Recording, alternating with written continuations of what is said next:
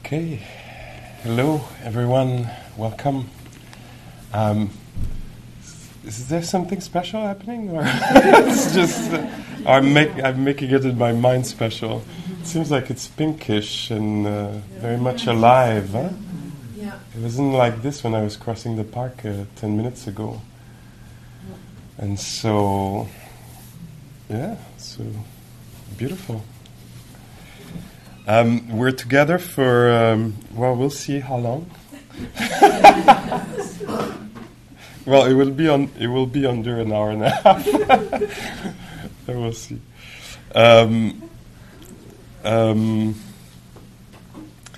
We're here to practice meditation together and to consider a little bit the Buddhist thoughts and see how it can be relevant for us today. So a few words before maybe a 20-25 minute sit, a few words on mindfulness or insight meditation, which is what we're doing here today. There's many kinds of meditation with many maybe different goals. This kind of meditation here has the goal to develop wisdom in a particular way. So it's a particular technique, path, and in the meditation itself, what are the few words I could say about it? Is we're not trying to get something or be something or feel something particular. We're not trying, I feel one could easily sit in meditation and think that something particular should be felt or accessed, or that it could be like it's supposed to be open and light, bright or spacious, or that it should feel good even that I would challenge. In this practice, we're not here to feel. It might be a byproduct that we're going to feel good, but this particular approach is interested in what's happening in the present time and to encounter this just as it is. So it means that if you come here with if you come here with confusion in your life these days, or a heartache, or a heavy heart, it might be that it'll stay like this. So you're like, okay, so what's the point? Well, the point is not so much it's how it is encountered, because often much of the suffering we have is that feeling of fragmentation, that we should feel otherwise, that we should feel something else, that we despise what is there, or that we're not half there, incapable of really encountering reality because we're busy in our mind. And so this practice here is to actually come closer to life as it's happening. And the doorways for us are the senses. So we'll be doing a lot of sensory awareness. And so we'll just allow the sounds of the city, maybe the urban symphony, to be heard. Just we'll be guided, or we'll take refuge in wet tires moving on street. How amazing is that? Yeah. So because that's the real. So we'll connect to that. We'll discover that there's a body sitting, and it might be an achy body, it might be a comfy body, a centered or feeling crooked body. And we'll see if we can allow it to be just like that. For example, I'm a little sick. I'm on the way up, or anyway, the worst is behind. But still, there's a heaviness in the body, there's the heaviness around here. And so chances are I don't know, but it might very well be like this during the meditation. So my job as a meditator will be to see if I can allow that to be there. Instead of maybe having the idea that it should go now, that it's been there for 4 or 5 days, that's enough now, So it's a lot the relationship to what's happening. So it'll be like this, like, oh, can that be there? In the same way, if my heart was heavy for a reason or another, as I come to sit in meditation, I would say, is that okay if there's this heaviness or this unresolved business that makes the heart a little contracted or hollow? Or it might for you be a day where you feel particularly light and joyful. So that would be absolutely welcome in the field. What is the experience of lightness? Or you might find you in the middle of somebody who's busy, very busy, kind of occupied, preoccupied. And so you'll probably be invited to notice this a few times. And so in this particular practice of mindfulness, the attention we bring is a non-judging attention. It doesn't judge.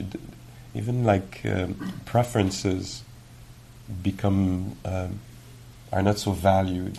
It's not about preferences. What is valued is what is here. What is here. And also, we're not even thinking about it. And that might be a big challenge for some of us. We're not thinking about stuff, we're feeling it. So it's a very particular doorway to reality. It's not reality as I think of it, as I analyze it, understand it. Is reality as I'm experiencing it in the moment, like with the sounds coming from the street. I put words to it, tires on wet ground, but we don't care about the image of tires on wet ground. We just want to have the experience of audition. Hearing, sensing the body. Usually for human beings, they do that for a second and then they depart. So they'll think of this and then they'll think, oh my God, my car, how is it going to be later? It's going to be colder, maybe I see. So human beings often they touch reality for just one moment and then they take off in a world of concepts and fictions, story told. And here in this practice, we just see if we can actually stay and stay and stay. And that might create a little discomfort in ourselves because it's unusual. Usually we make things out of things, We hear something and we go with it. We have one thought and we follow with many thoughts. And here we're just going to stay with the body breathing. Even there might be a wave of boredom. Oh my God. Please. No. If there is a wave of boredom, usually the human being will take on the boredom and leave with it. Oh my God, there's nothing happening. There's probably another technique somewhere where it's really stimulating. And, I should have chosen Sufi dancing. And here, if there's an experience of boredom, we stay around and we feel it. That takes heroism, to actually stay and feel a wave of boredom. Nothing's happening. And to stay there, not conclude, not create opinions, not, start to describe or fix them. Give me a problem to solve, somebody. I'll create one if I have to. So the practice will be just to stay here and enter that realm of the real, actually. And we'll talk more about this after. And in that realm, we'll see what is possible. Many say it's the realm where tenderness is possible. It's the realm where compassion, where joy is possible, where there's vibrancy. We're not in ideas about stuff.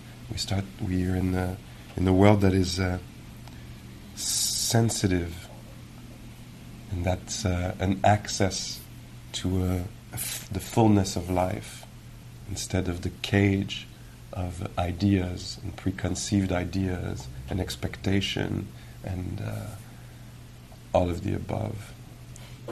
Okay? So shall we try this a little bit?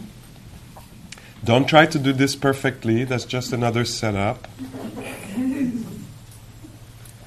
It's not going to work because the mind has been trained and is for many years, decades, centuries? No. Maybe if we think lifetimes,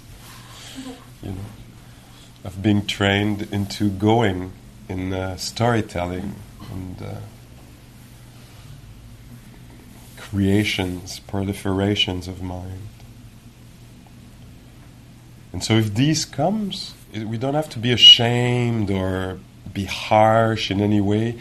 We can rejoice, we can smile, we can become aware, conscious. Oh, et voilà, what Pascal was talking about is happening. I'm departing, I'm getting caught, the mind is getting lost in imagery, in words, in descriptions, anticipations.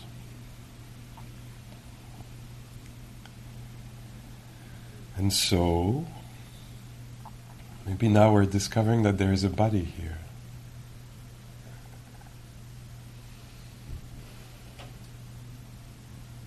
Not actually the image that we have of the body, but more the river of sensations, the field, the dynamic field of maybe heat or pulsing,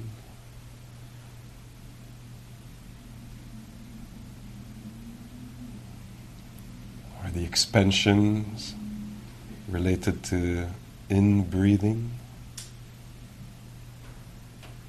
the slight or deep contractions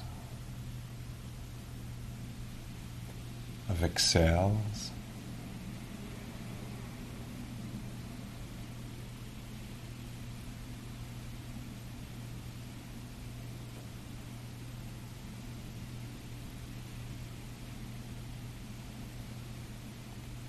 Even if we let our sensitivity and intelligence and consciousness land in the hands, we're probably going to discover their life, tingling, touch.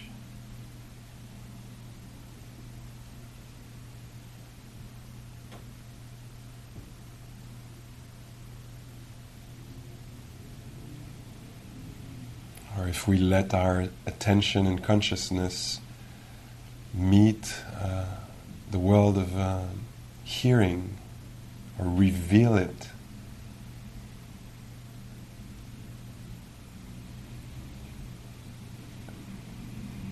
there too we're going to discover dynamism, aliveness,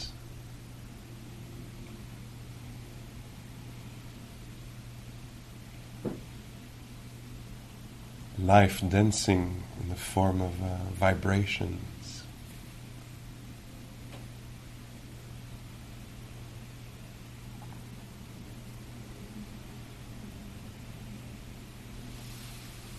We can joyfully abandon all projects and stories.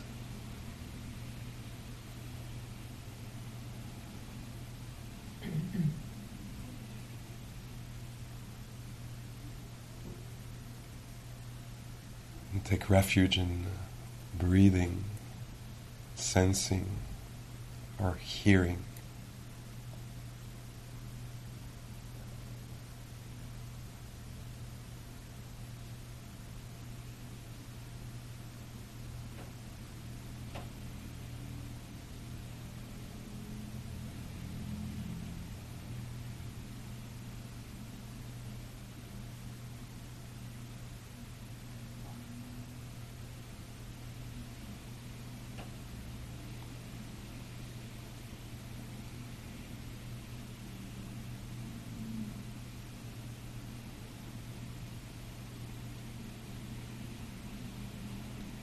We might even discover the aliveness of attention or curiosity or presence.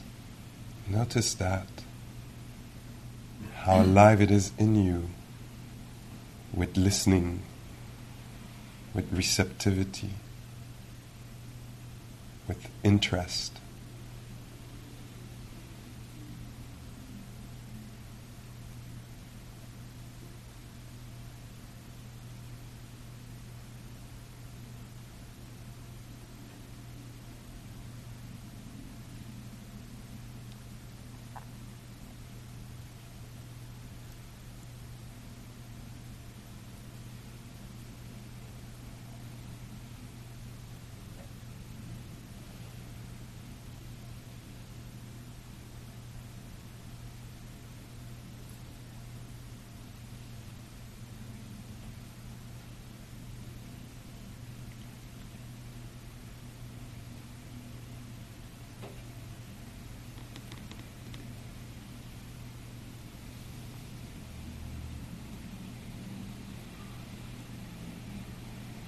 For a few moments, life takes the form of a sound heard.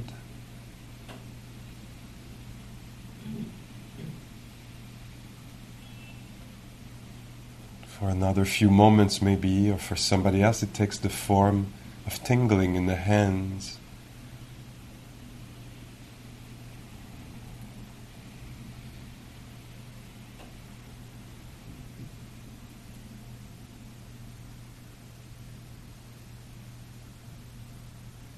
For some, maybe it takes the form of worrying, others listening. Notice how it transforms for you, and how it manifests.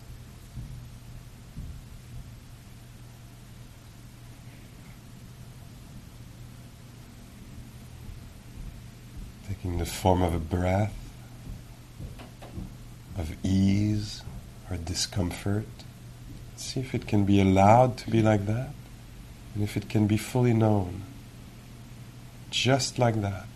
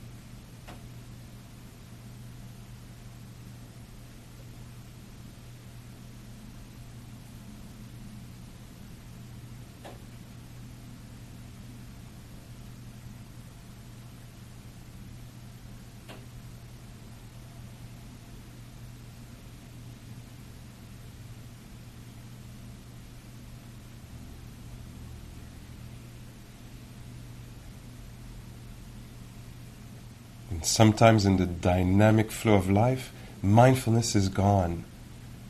And the mind has been caught, seduced, absorbed in some stories. Not happening here, some other places, with other people. And we can wake up to that. Become awake to the spell, the trance.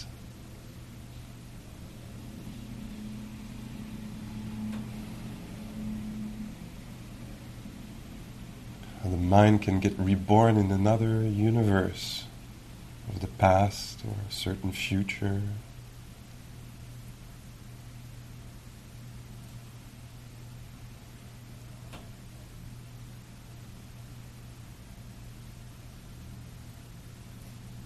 See if you can land in this body again, alive with breathing, with the sensations of sitting.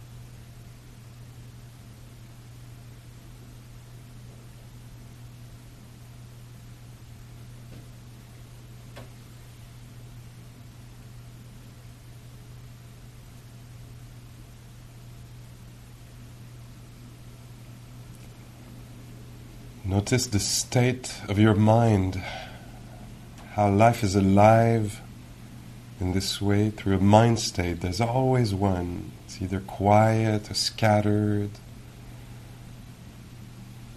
or friendly or joyful, or occupied, preoccupied, worried, or caught, gone.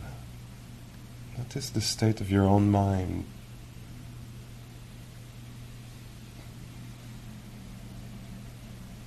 No judgments, just factual. It's scattered. Things are clear in there. There's lots of interest, silence. Or scattered. Many things to say about many things.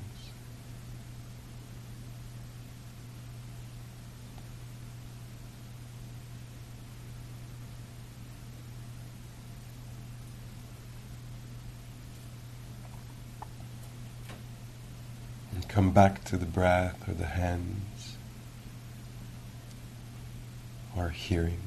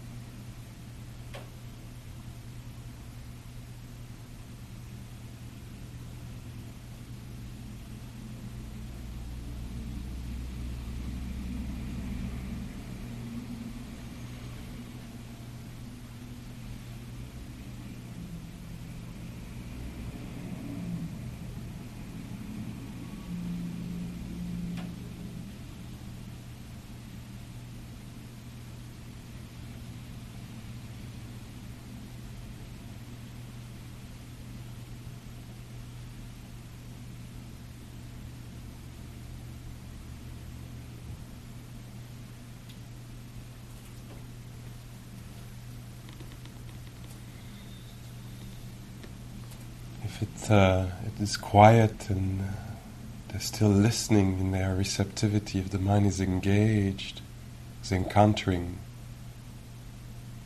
sounds or breath, and it's quiet, enjoy the stability of the mind and heart, the non-reactivity, the ease in there. What you're experiencing is pleasant.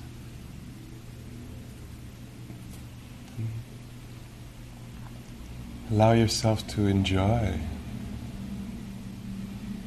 to be touched by the sweetness of whatever is happening for you.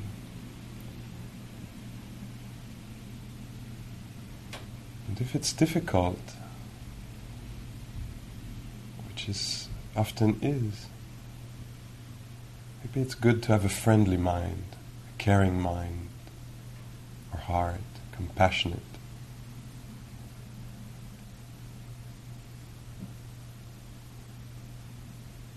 Learning how, with benevolence, to hold, with patience, to carry, to make space for what is difficult. Just allow it to be there, if it is.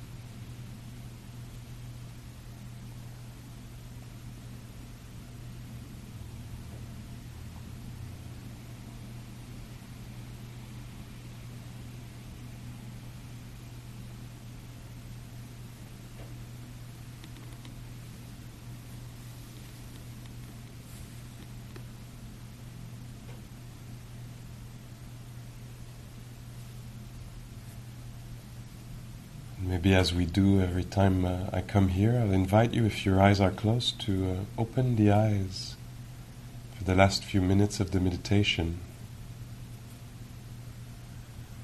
and see if there can be the same kind of presence with eyes open. Can there be, with eyes open, a sense of the body sitting and breathing? So with the dominant sense, not abandoning the felt sense of the body, hands tingling or touching.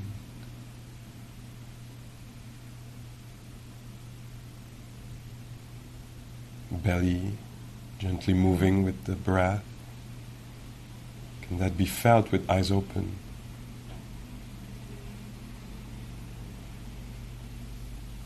Can we allow sounds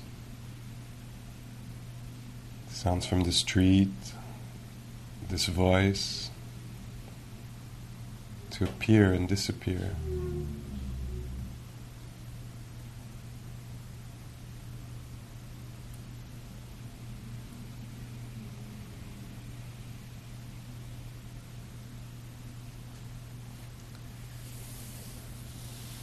So this practice of mindfulness is not kind of a forgetfulness, like closing the eyes and getting lost or off there.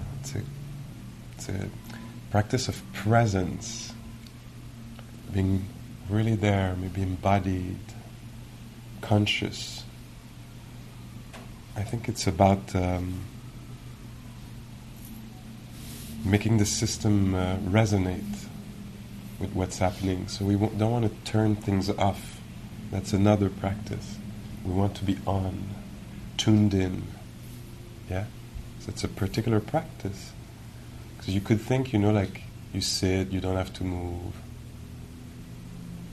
You could just go, until the bell rings. But that's another practice. In this practice, we're on. We know we're sitting. Maybe we know where breathing is happening, or hearing. We know that there's a wave of boredom if there is, or a field or pool of calm if there is. We know it's a little anxious in there, or caring. Yeah? So we're not invited to be stupid,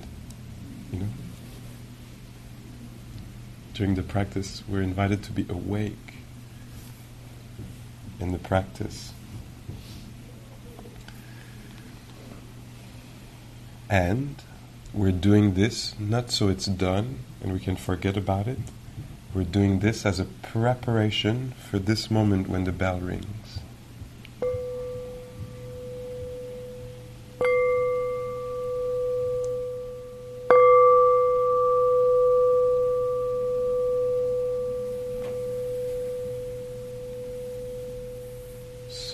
that when the formal meditation is over, now I'm on. So I've turned myself on during these 20 or 25 minutes. So I didn't turn myself off. Or when the bell rings, it's not like I'm turning myself up. Okay, we've done it now. You know, it's a preparation, and then when the bell rings, okay, now I'm alive. And I don't know, maybe it's going to be time to go to the grocery, to hear a few words from the teacher or other practitioner, or see the family, or be alone with the cat. But we're going to be on. This is the goal. The goal is to be really there for life. Yeah.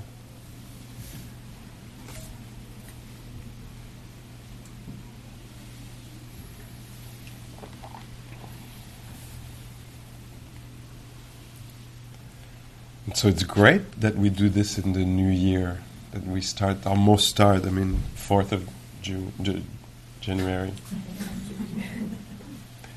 It's good that we do this at the beginning of the year like this, because hopefully it's gonna be something we're gonna cultivate during the year, and it might very well become our best friend, our most precious thing in our life, that capacity to be there, to show up, to feel, to allow what is there to be known and be alive in us. Because, for many reasons, maybe, we've become, in many ways, automatic or disconnected. We removed ourselves from life because it's been disappointing in so many ways, and keep being so. But the suggestion here is, let's see if actually that even though life has been disappointing and might remain so, even though, might it be a better choice to actually be engaged with it than removed? You know? Is it really truly less painful to be disconnected? Or is there something else that could be possible in a world that doesn't follow exactly what I want all the time, nor internationally, nor very much locally, Is it? Could it be? I think that's what I hear being this suggestion here. It's like, maybe it's a good choice. Whatever is arising, to actually be there. Whatever is happening, to actually be there fully for it.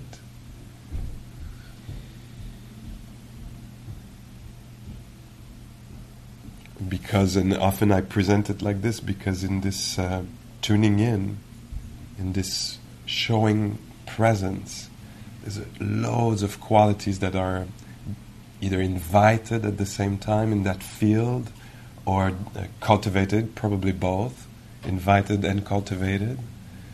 And these qualities are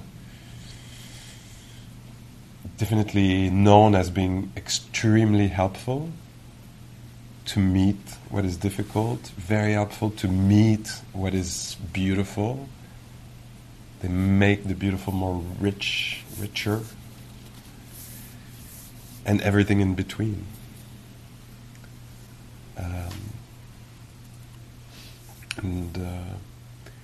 So one of the things that does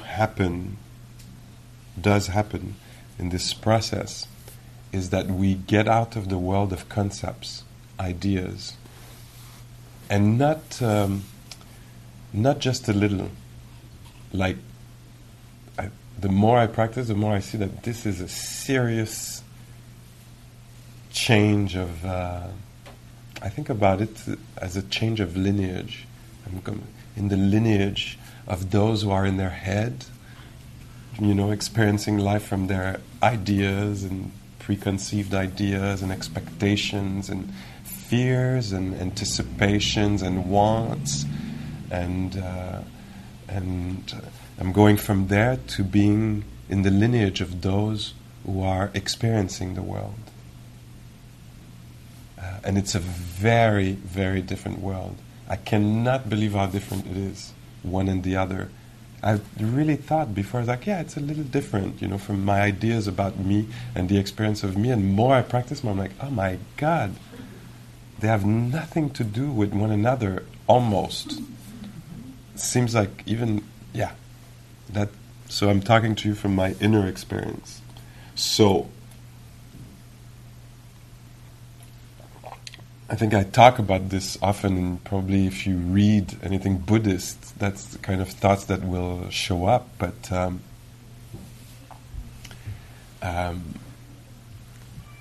let me start just with this.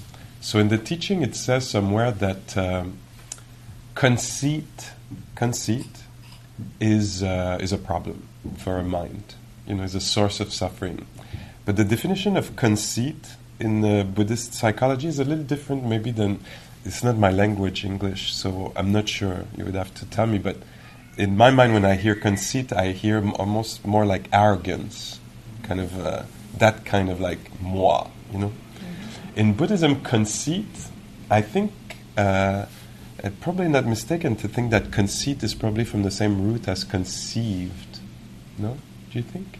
It sounds certainly similar, no? I like to think so. Conceit. So in Buddhist psychology, there's three kinds of conceit. There's the conceit, I'm better than. There's the conceit, I'm worse than. And there's the conceit, I'm equal to. I find this so interesting, because the first one you would think, yeah, okay, that's a kind of conceit. I'm better than you all, or I'm better than these people, or we're better than they are, or all of this. But a kind of conceit is to me that's how I think of conceive. Why I think of conceive? Because it's a creation of a self. I create a certain image of a self, and I buy into it. I think it's me. It's not just an image, it's me. I am like this, And and most of us, by the way, I think, from what I've seen after a few years of teaching now, we go from one to the other, but most of us suffer from the conceit of less than, which is also a mistaken view. That's how it's presented in Buddhist psychology. Not only is it painful, it's painful, but it's also absolutely mistaken.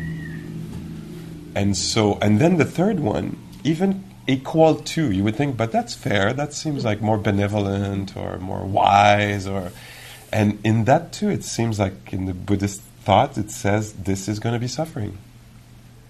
And why? That's why, again, I make the link with conceiving, because there's a conception of a self, there's a separation, there's a I'm there, you're there, we're equal, or you're above, or you're below, but there's a conceiving of a self. And this activity is so happening, is so much in our life. Like, for example, or just not an example, but let's think you sit here for 25 minutes and there's no instructions. I wonder what you would do. I can tell you what I would do. I would think about moi. If you give me a 25 minutes I would probably think about moi.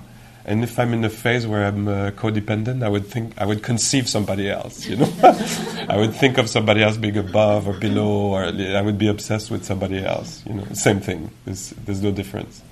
It's a taken on something that doesn't exist, like it's a creation of it. Because in the moment, what's happening? Hearing, cold, warm, heart beating, expansion, contractions and then suddenly there's but moi, ce soir, what is moi going to eat? It can be that ordinary, or how is moi going to end up, And that thing might be very tragic, or it might be absolutely wonderful, or it could be anything about a certain moi. It's actually not there. It's a creation. It's a storytelling. And I get caught in this. And I spend most of my day like this, thinking about projecting a certain moi, even if it's projected sometimes just a few feet in front, when I reach the crackers. at the grocery. You know, the moi that will reach the crackers, and the moi that, the moi that will be done with the day of work, or the moi that will be back home, or the moi that will be, And every time there's an abandoning of life for a story told, for an imagining images. So I'm fascinated by images of moi opening the fridge door to get out whatever, eggs to do an omelette, So I'll be in the subway, fascinated with moi doing that. Moi, I don't know, giving the bath to the kid. Moi, And there's this constant abandoning of life. If it's not you, you could just think of futuring or passing. Things about planification, anticipation, wishing for the future. So just to see how we're living in a world of concepts, conceptualizing, really spending a lot of time there. And then suddenly you come and you're invited to feel the breath, and it's so unusual that you're like, oh my God, why would I do this? I want to go back to my, addiction. Because that's the only thing I know, is to think about a moi that has not so much value or great value, or that we don't know what's going to happen to it. Really fascinated by that. Do you recognize something in this? It's amazing. It takes the whole thing. And so in this practice, what we do is we cut through this systematically, progressively, patiently, humbly, with determination, not giving up. We just come back to the reality of what's here now, and that to highlight at some point, hopefully, when the mind goes back, that it's actually an addiction, it's a fascination, and it's actually not happening. It's not true. It's a creation, it's a generation of the mind. And we're entranced by it. We delight in it, we're cherishing it, we're adoring it. Something that is mind-made while life is happening here, now. One of the difficulties of the world of concepts, and it's not just moi, it can be the world of things and places. The work of meditation is a kind of sobering about what is actually reality. So when we're not mindful, when we're just living as we usually do with our habitual attention, I would describe it maybe as superficial attention. When we think of home, think of home, whatever home is for you right now. Think of home. When we're not mindful, we'll think that this is home. We won't know what is actually happening right now is that there's a production of an image that is, has color and shapes and things. It's an imagery. We'll think, no, this is really home. You might be hearing me and thinking, no, it's really home. When I think about home, it's really home.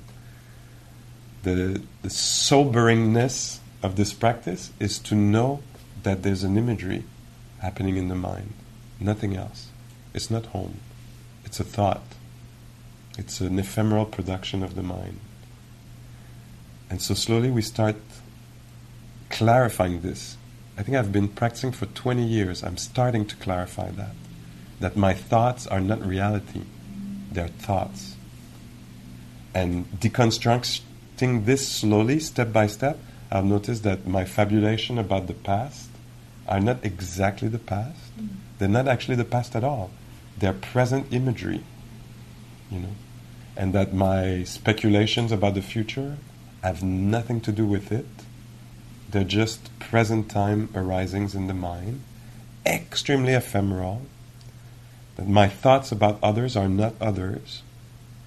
They're symbols, images, are symbols. I'll call it like that. That when you think about somebody with whom you have a conflict, it's not that person. It's a present time imagery. And finally, everything related to self is also an imagery, a thought. Nothing more than that.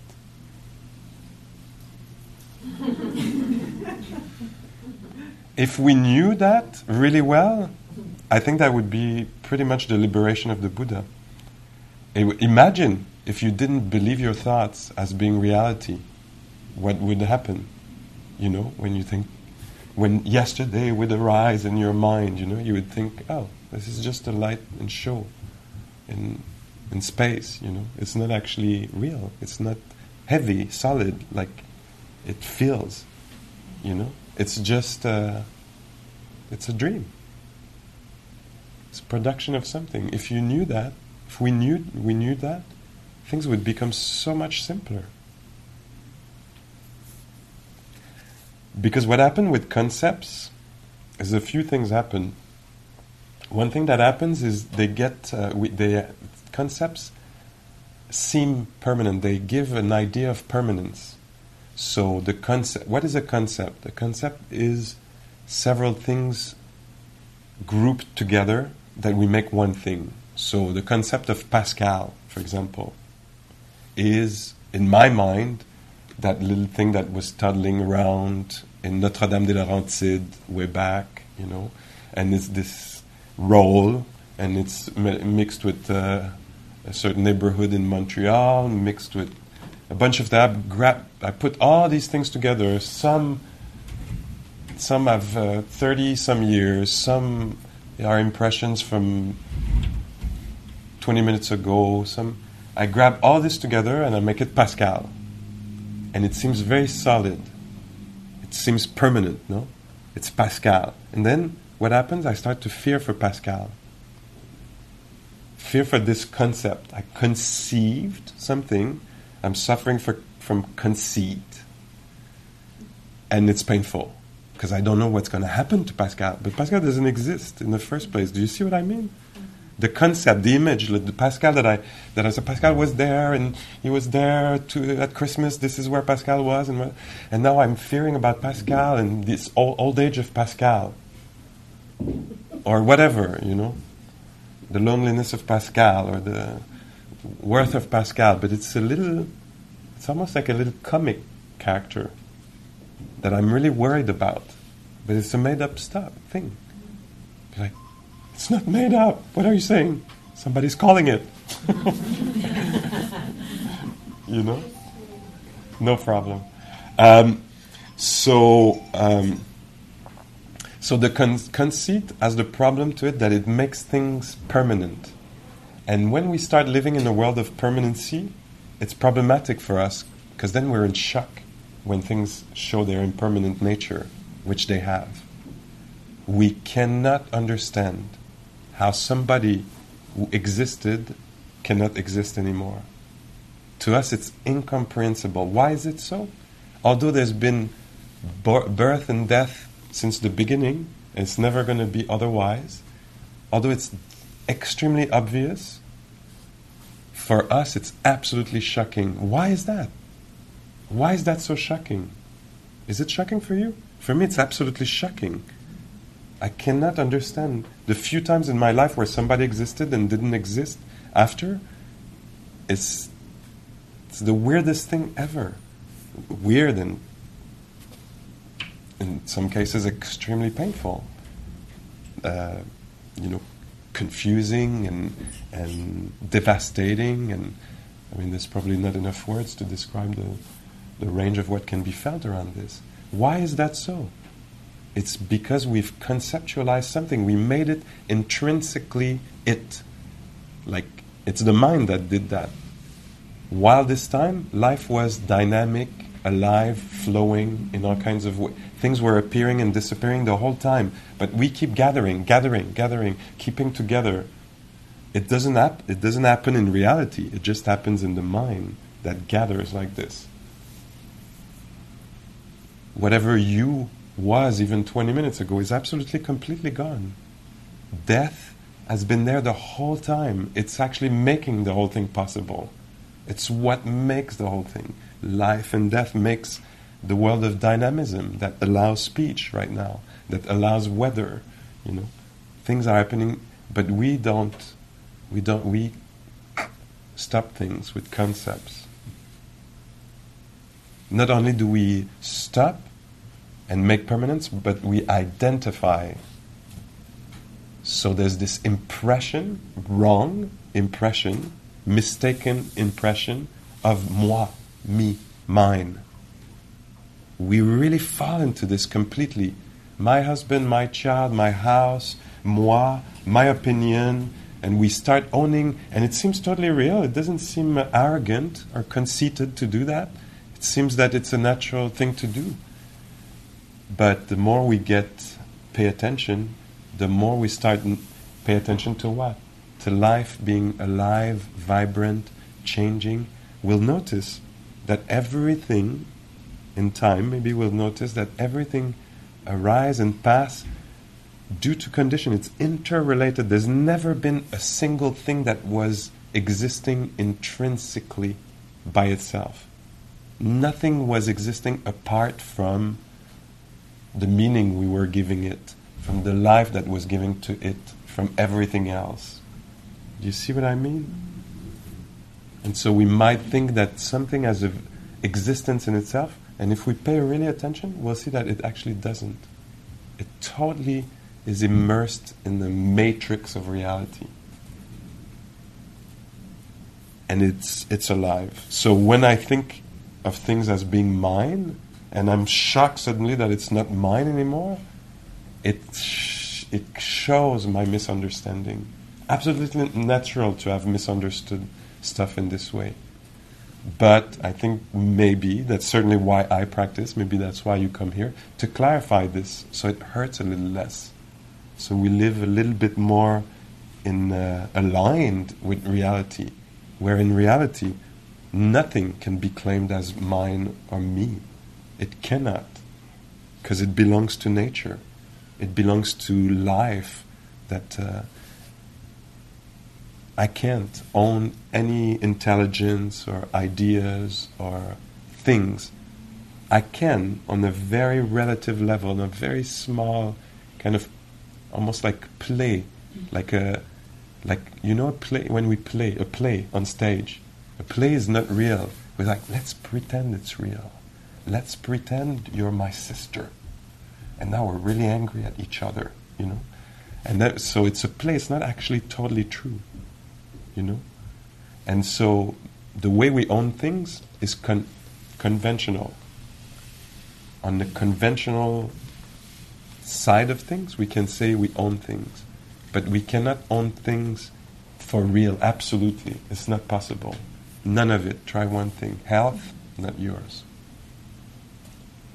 There, alive, worth taking care of, not yours. Memory, not yours. The other, certainly not. Any other, not yours. Pleasure, my pleasure. I was having a good time until you said, was it really yours? It was not clearly yours. If somebody could take it in one little comment, it was not your pleasure. There was pleasure, it was experienced, but it belonged to life, and it came and it went because of life. It came because of the taste of chocolate, and it left because somebody said something nasty. It was offered by life and taken back by life, And everything else is like that. But for us, it's like, no, I own. And it's very stressful to own because we fear of losing, because we don't know if others are going to agree that it's ours, or if we're going to be able to keep it. Or some things we own, we're identified with, or we're fused with, or we have appropriated, and we're ashamed of. And so we're like, it's not me. So it was never me, but it's there. There is sometimes, stupidity. Sometimes there's stupidity in me, often, if I'm identified, it's extremely painful, because I could be ashamed for the rest of my life for something said, you know. If I recognize that stupidity is part of nature, then it'll say, okay, so that didn't work so well, you know. And I'll be able maybe to release it and not be irresponsible, be very responsible, but not stuck with. Yeah. So the work of practicing meditation, to me, my understanding now is to patiently undo my wrong understanding about self, about permanence. And so I sit there and I pay attention, and I'll notice that actually even sound is not mine, that's clear. It becomes really clear. Even hearing is not mine. It happens by itself. There is life, there is health at that level here, and so hearing happens by itself. Hearing happens.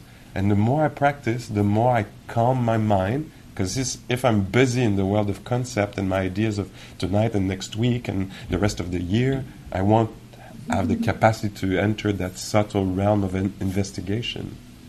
But if I quiet down a little bit and I'm really there for the experience of hearing, I'll notice that there's been wrong appropriation. Do you see what I mean? That hearing happens. It's so funny that I made it moi, me, my hearing. It just hears. Hearing happens. It doesn't need to be owned. And in the same way, emotions pass by, and thoughts pass by, and I'm like, oh, am I thinking or am I receiving the thoughts? The more I pay attention, it keeps changing. Like the me keeps changing. I'm thinking. I'm being thought. You know, thoughts are landing in my mind. You know, so am I the vessel or the emitting or the recepting? The more I pay attention, the more the identification appears to be flickering, actually, changing. It's my opinion. And later somebody, apparently you said that. No, I don't say that. I don't think that. You know, and like the moi, the identification, flickering, changing associations.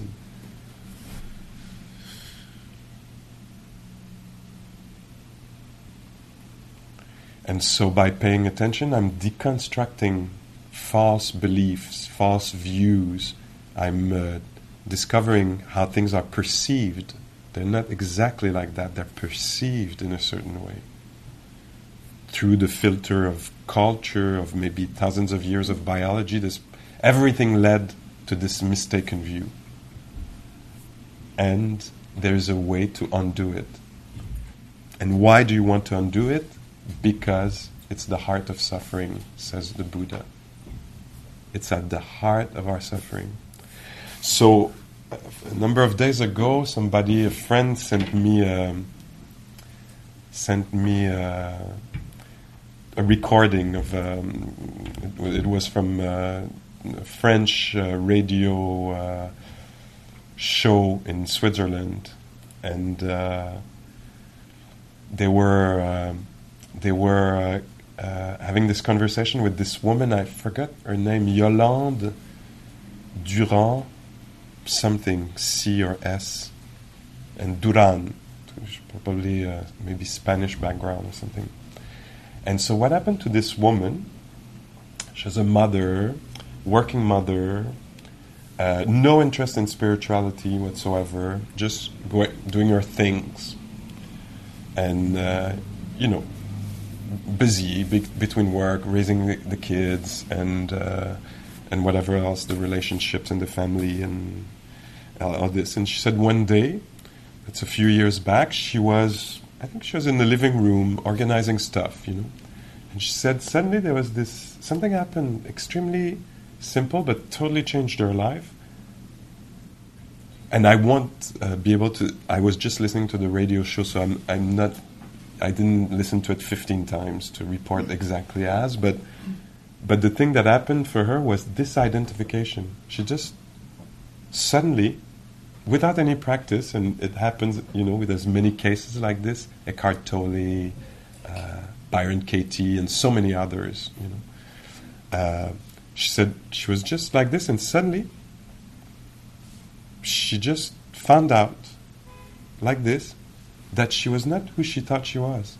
That there was a Yolande who was a mother, who was working, and there was thoughts and stuff, but thoughts were not hers. There was definitely thoughts, there was definitely a role, there was definitely all this, everything was there, but she had taken it literally, like first degree, fused. She was fused, and suddenly there was diffusion. There was definitely a body that was there. There was definitely thoughts that would come by, and things to do, and like this, but none of it seemed to be her anymore. And she said it was so incredibly liberating. She said, wow, I just laid there for a little while and enjoyed the liberation. Like before I was stuck like this, like, oh my God, the kids, the dinner, she was fused with everything and stressed, And she suddenly, boom, there was all this. I could actually continue work, continue do things, But there was not the sense that this was all me. This was there, and life was, it seems like there was no identification with anything, but she said there was definitely these things were happening. Had been happening the whole time, but I had mistakenly taken them personal. Conceit, created a self around all of it. I hear, I think, I breathe, I like to tell that story, and I like to hear that story because it highlights to me. She says it's not like she disappeared, like it's not like, oh my God, I disappeared. She said everything was the same. It was just like a slight little thing was different. It was not me. There was all this. And so she became really happy, and it was a problem for her family. And so they asked her to see a psychiatrist because they're like, what's wrong with you, You're not freaking out, like about this and that, and even there was a problem with one of the child, and she was it seemed like she said, no, this is part of life. In life there will be death and disease, and it will be there. It's part of it, like I'm not freaking out about it. It's totally part of life. Everything's in order. So interesting. And so they had her go to the psychiatrist, and she said, I went because maybe she was a little curious. No, I don't think she was curious. I was curious. She said, I did it because they wanted it, my family. And the psychiatrist, she met the psychiatrist a few times, and the psychiatrist said, you're beyond psychology. Like you're not, you have spiritual emergence. I'm going to put it in my language, but you have no problem. You're not schizophrenic, you're not having a psychosis. You're not, because you don't have a problem. You're actually functional, and you're happy as can be. And she said, and when the person asking her on the radio show, so what's there? The question was something like this. She was like, there's only love and benevolence and joy and preciousness and amazement and voila, that's what's there. There's space. Well, she talked a lot about space. It's extremely spacious and loving, and she talks about Yolande. She's like, yeah, Yolande. There's a Yolande, and people project a Yolande, and I play along, Like Byron Katie talks a lot also in this way, So the practice here is a practice of deconstruction that is progressive, like this. This is the technique we're doing here. Because, you can hope to be Yolande or Byron Katie, but who knows if you're going to get lucky, and if that's going to be given to you to actually wake up. What is it? That's the word. To wake up to the fact that actually, honey, it was not personal. I was not describing you. It was stuff that was really happening. There was really impatience, and there was really, sensations and all this, but it was not yours. It's even hard to conceive for us But the job is not to conceive it. It's not important to conceive it or not. It's to actually start to feel it and highlight the...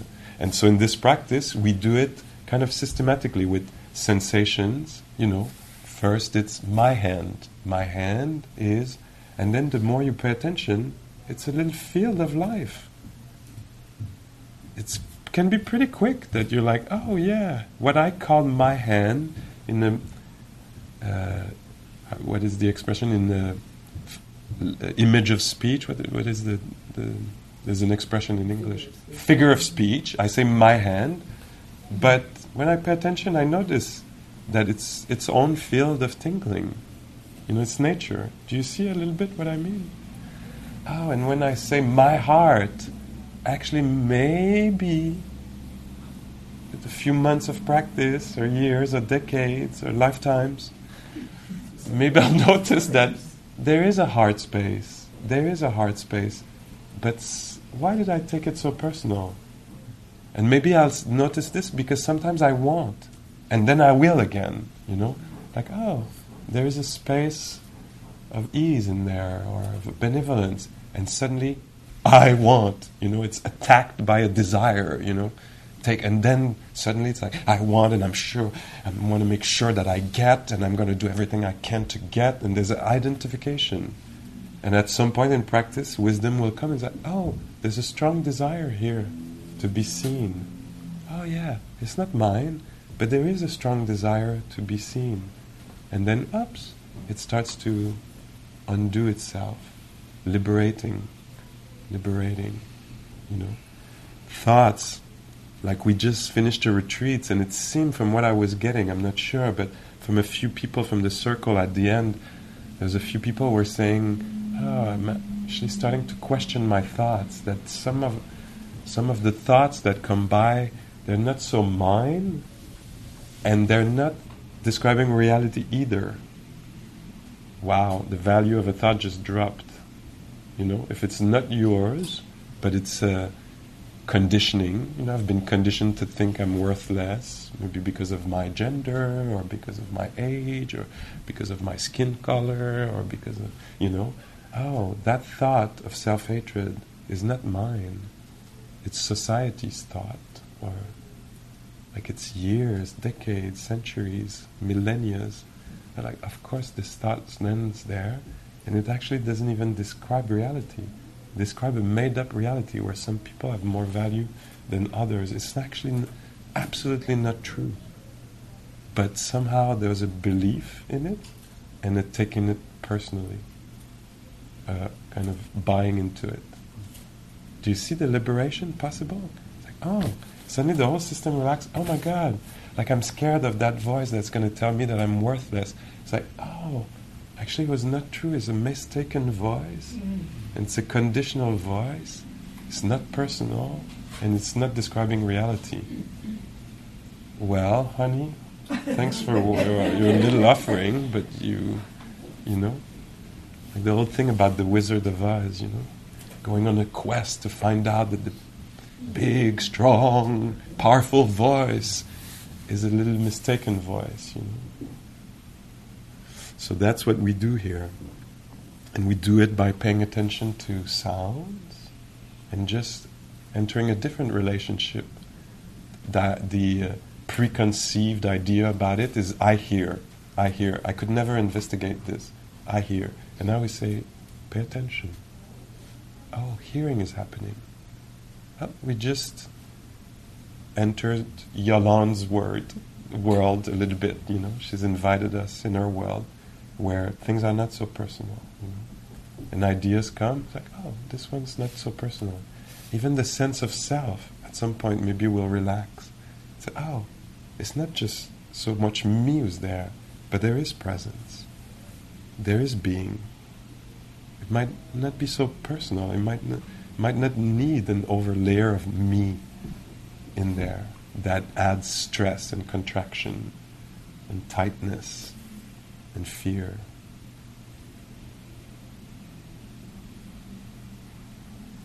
So the dangers of living in the world of concepts, conceptualizing, telling stories, all the time.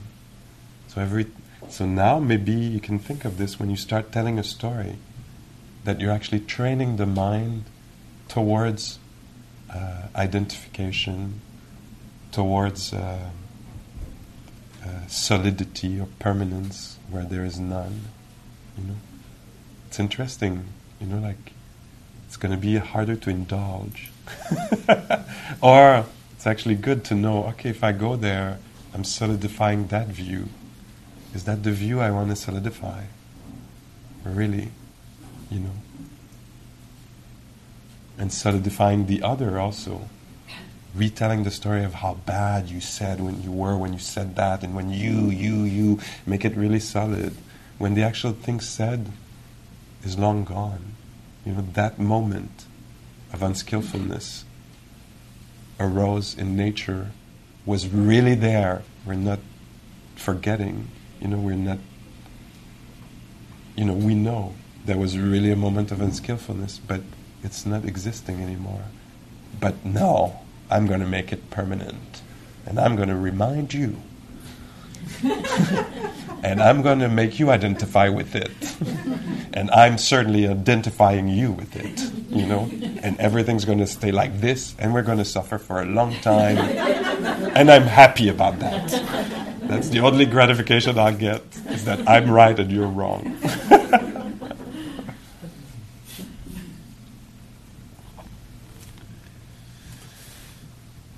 Questions, comments?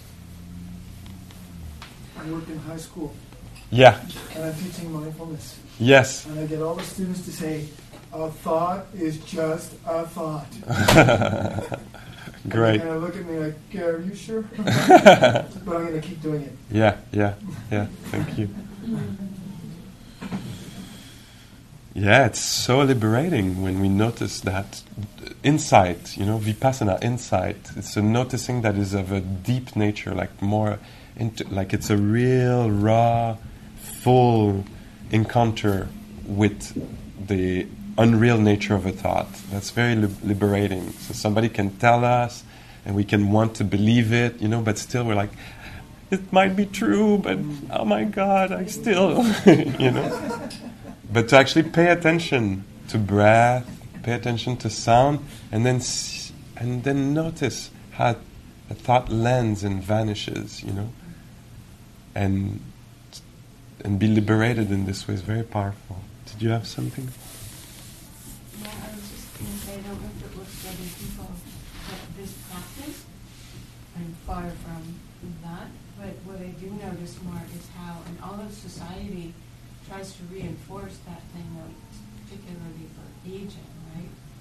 That it's trying to sell us something to change that, and how an advertisement, or you see somebody, and you think you need it, and then you devalue what's there because you need to be like that, and what that triggers inside me, I'm quicker at catching. Yeah. And not buying into that worldview, huh? Or realizing I have bought into it. Oh, yeah. Right? Because usually I do buy into it. Yeah. Right? So it gives me some space or distance. I can't totally discredit it. Yeah. Well, maybe that would be helpful. Yeah. Whatever. So I have a little bit more space. Yeah. Yeah. And that's also what we call inner ethics, huh? Inner clarity. Is that you get to see for yourself if, what is suggested by society as or not value as it's suggested. You don't have to believe what is said. Even when Yolande, this woman in the interview, says everybody thought I was crazy because I was not feeling sad for something that everybody else thought it was sad. And they thought I had a problem. I was the one who was sent to the psychiatrist because I was completely at peace with what was happening. They thought she's crazy, to think that this is not a problem, and maybe we would know the story and we would say, oh my God, she's crazy if she can't feel pain for that, And she would say, and the way she was reporting, it was a love and a deep understanding, but almost dangerous for her to have her view because people will say no, it's so so we get to clarify for ourselves. This is the independence of the Buddhist path. The Buddha was saying you don't have to believe anybody. You will see for yourself what has value and what has not, what is personal and what is not, and what you can identify with or not. To see how quickly a thought creates an emotion, just if you're watching TV and you notice you see a picture of a cereal or pizza and you want it, it's immediate. That just happens. So in the world of concepts, there's three big mistakes that happen. So there's the mistake of making permanent something that is not. There's the mistake of making mine something that is not, or that it could be mine, desire, And the third mistake is the mistake in the world of thoughts that doesn't happen in life, is the mistake of perceiving satisfaction where there's none. Like the promise of satisfaction. And so suddenly you see the pizza, the chocolate cake, the cereal, whatever, and you think satisfaction is there. And then you get to the experience, and there might be gratification, but there's not going to be ultimate satisfaction like in the mind there was, It'll be good, and then it will have the nature to be gone. Because impermanent, not mine. Mine would mean, the Buddha would say that, it would say, if you think it's yours, it should be able to stay around. If it's really you and yours, But then it goes, that taste, And it was not satisfying. It was not absolutely satisfying because nothing can be completely satisfying. It's not in the nature of things to be completely forever satisfying. Maybe in the rapport, in the liberated, in knowing deeply that things cannot satisfy fully, maybe there can be an experience of deep satisfaction, but not in things themselves, This is really challenging. We can hear this and go like, no, don't, I'm okay with not mine, I'm okay with impermanent, but satisfaction, don't you dare, touch that. And it doesn't say that there's not richness and depth and beauty and meaning and everything, but it says that because of impermanence, nothing can be completely satisfying forever. It's not a possibility. Things are way much too fluctuating, unstable, unreliable, changing, conditional, contingent, shaky to offer complete permanence and satisfaction. What happens to the self that you thought that you were constructing all your life? Because that's really, seems to me, what we've done is put the pieces together and build up this sense of who we are. In this situation, are you suggesting that you're some sort of amorphous creature that moves through life and just experiences, or is there still something about true line of who I might be? In the Buddhist thought, there's no thing as such as a soul, and the Buddha said, I looked everywhere, I didn't find one piece that was intrinsic and separated and had its own thing to it. Everything I saw in personality was conditional, in body was conditional. There was nothing that I found that had its own life. Everything was part of the rest. And it doesn't mean there's not an experience that is different there than there, and a story. But so that's the discovery. So the way I understand the path is that we go from a pre-egotic state as a newborn, where we're undifferentiated, if that's the word that goes there, and then we learn your hand, Mama's hand, and your toy, Nicola's toy, no, my toy, no, Nicola's toy, and we try to build a healthy ego, and if we created an egotic state, but it's a bad ego, we'll do some psychology to clarify that, to help have a better, healthier ego. And now what we're talking about is trans-egotic. It says, yes, honey, we told you that it was your hand, and it was your thoughts, and it was your emotions, But actually, now that we've clarified that, let's go a little further now. The next step, we're not going back, but we're going a little further. It's not absolutely yours because it's going to go. It's not exactly yours because it came from the culture or the parenting or the different events that happened. It's conditional, and nothing is not conditional. So, and the idea of that is that it would be liberating.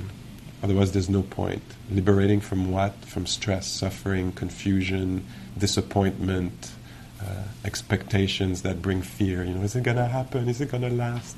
No, it's not going to last. Okay, so that's a lot of concepts for talking about non-conceptual things, but I think it has its importance. And anyway, for me it does, because that's helped me in my research and my paying attention. So maybe we can take a few moments here to just sit and see what arises. Maybe not take our thoughts or opinion too seriously, or not to identify too much with them. So notice the formations, how life is manifesting right now. What formation came to be? Maybe impatience is there, or confusion, or appreciation, or awe.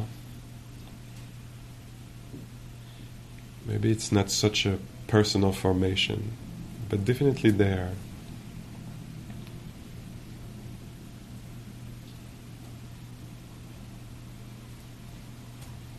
And similarly with the experience of the body, maybe it's not so much your body, but maybe it's the elements that are there, the earth element, and the fire element, the fluidity of the water.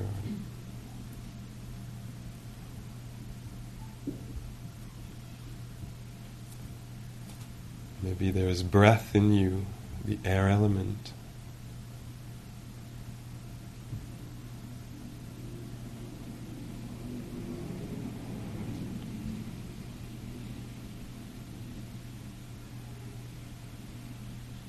Maybe all of this body is just nature.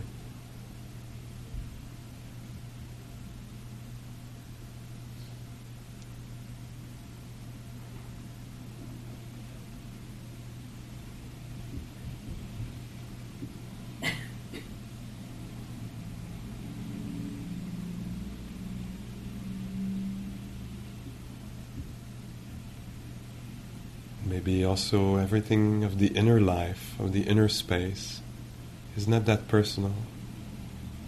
It's different universes.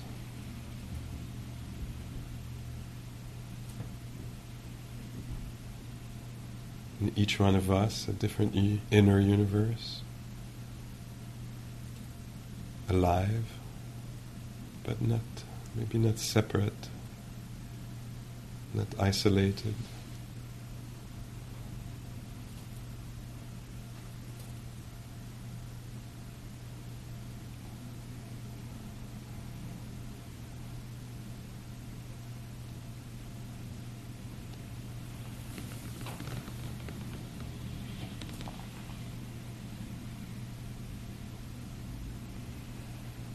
This is the form life takes right now.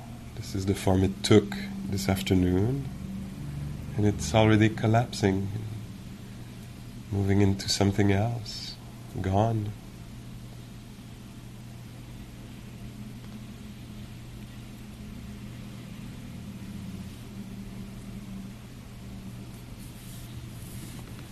Like one of my teachers says, it's not you who's going to be liberated, it's everything else. It's not a certain you who's going to be liberated, it's everything else.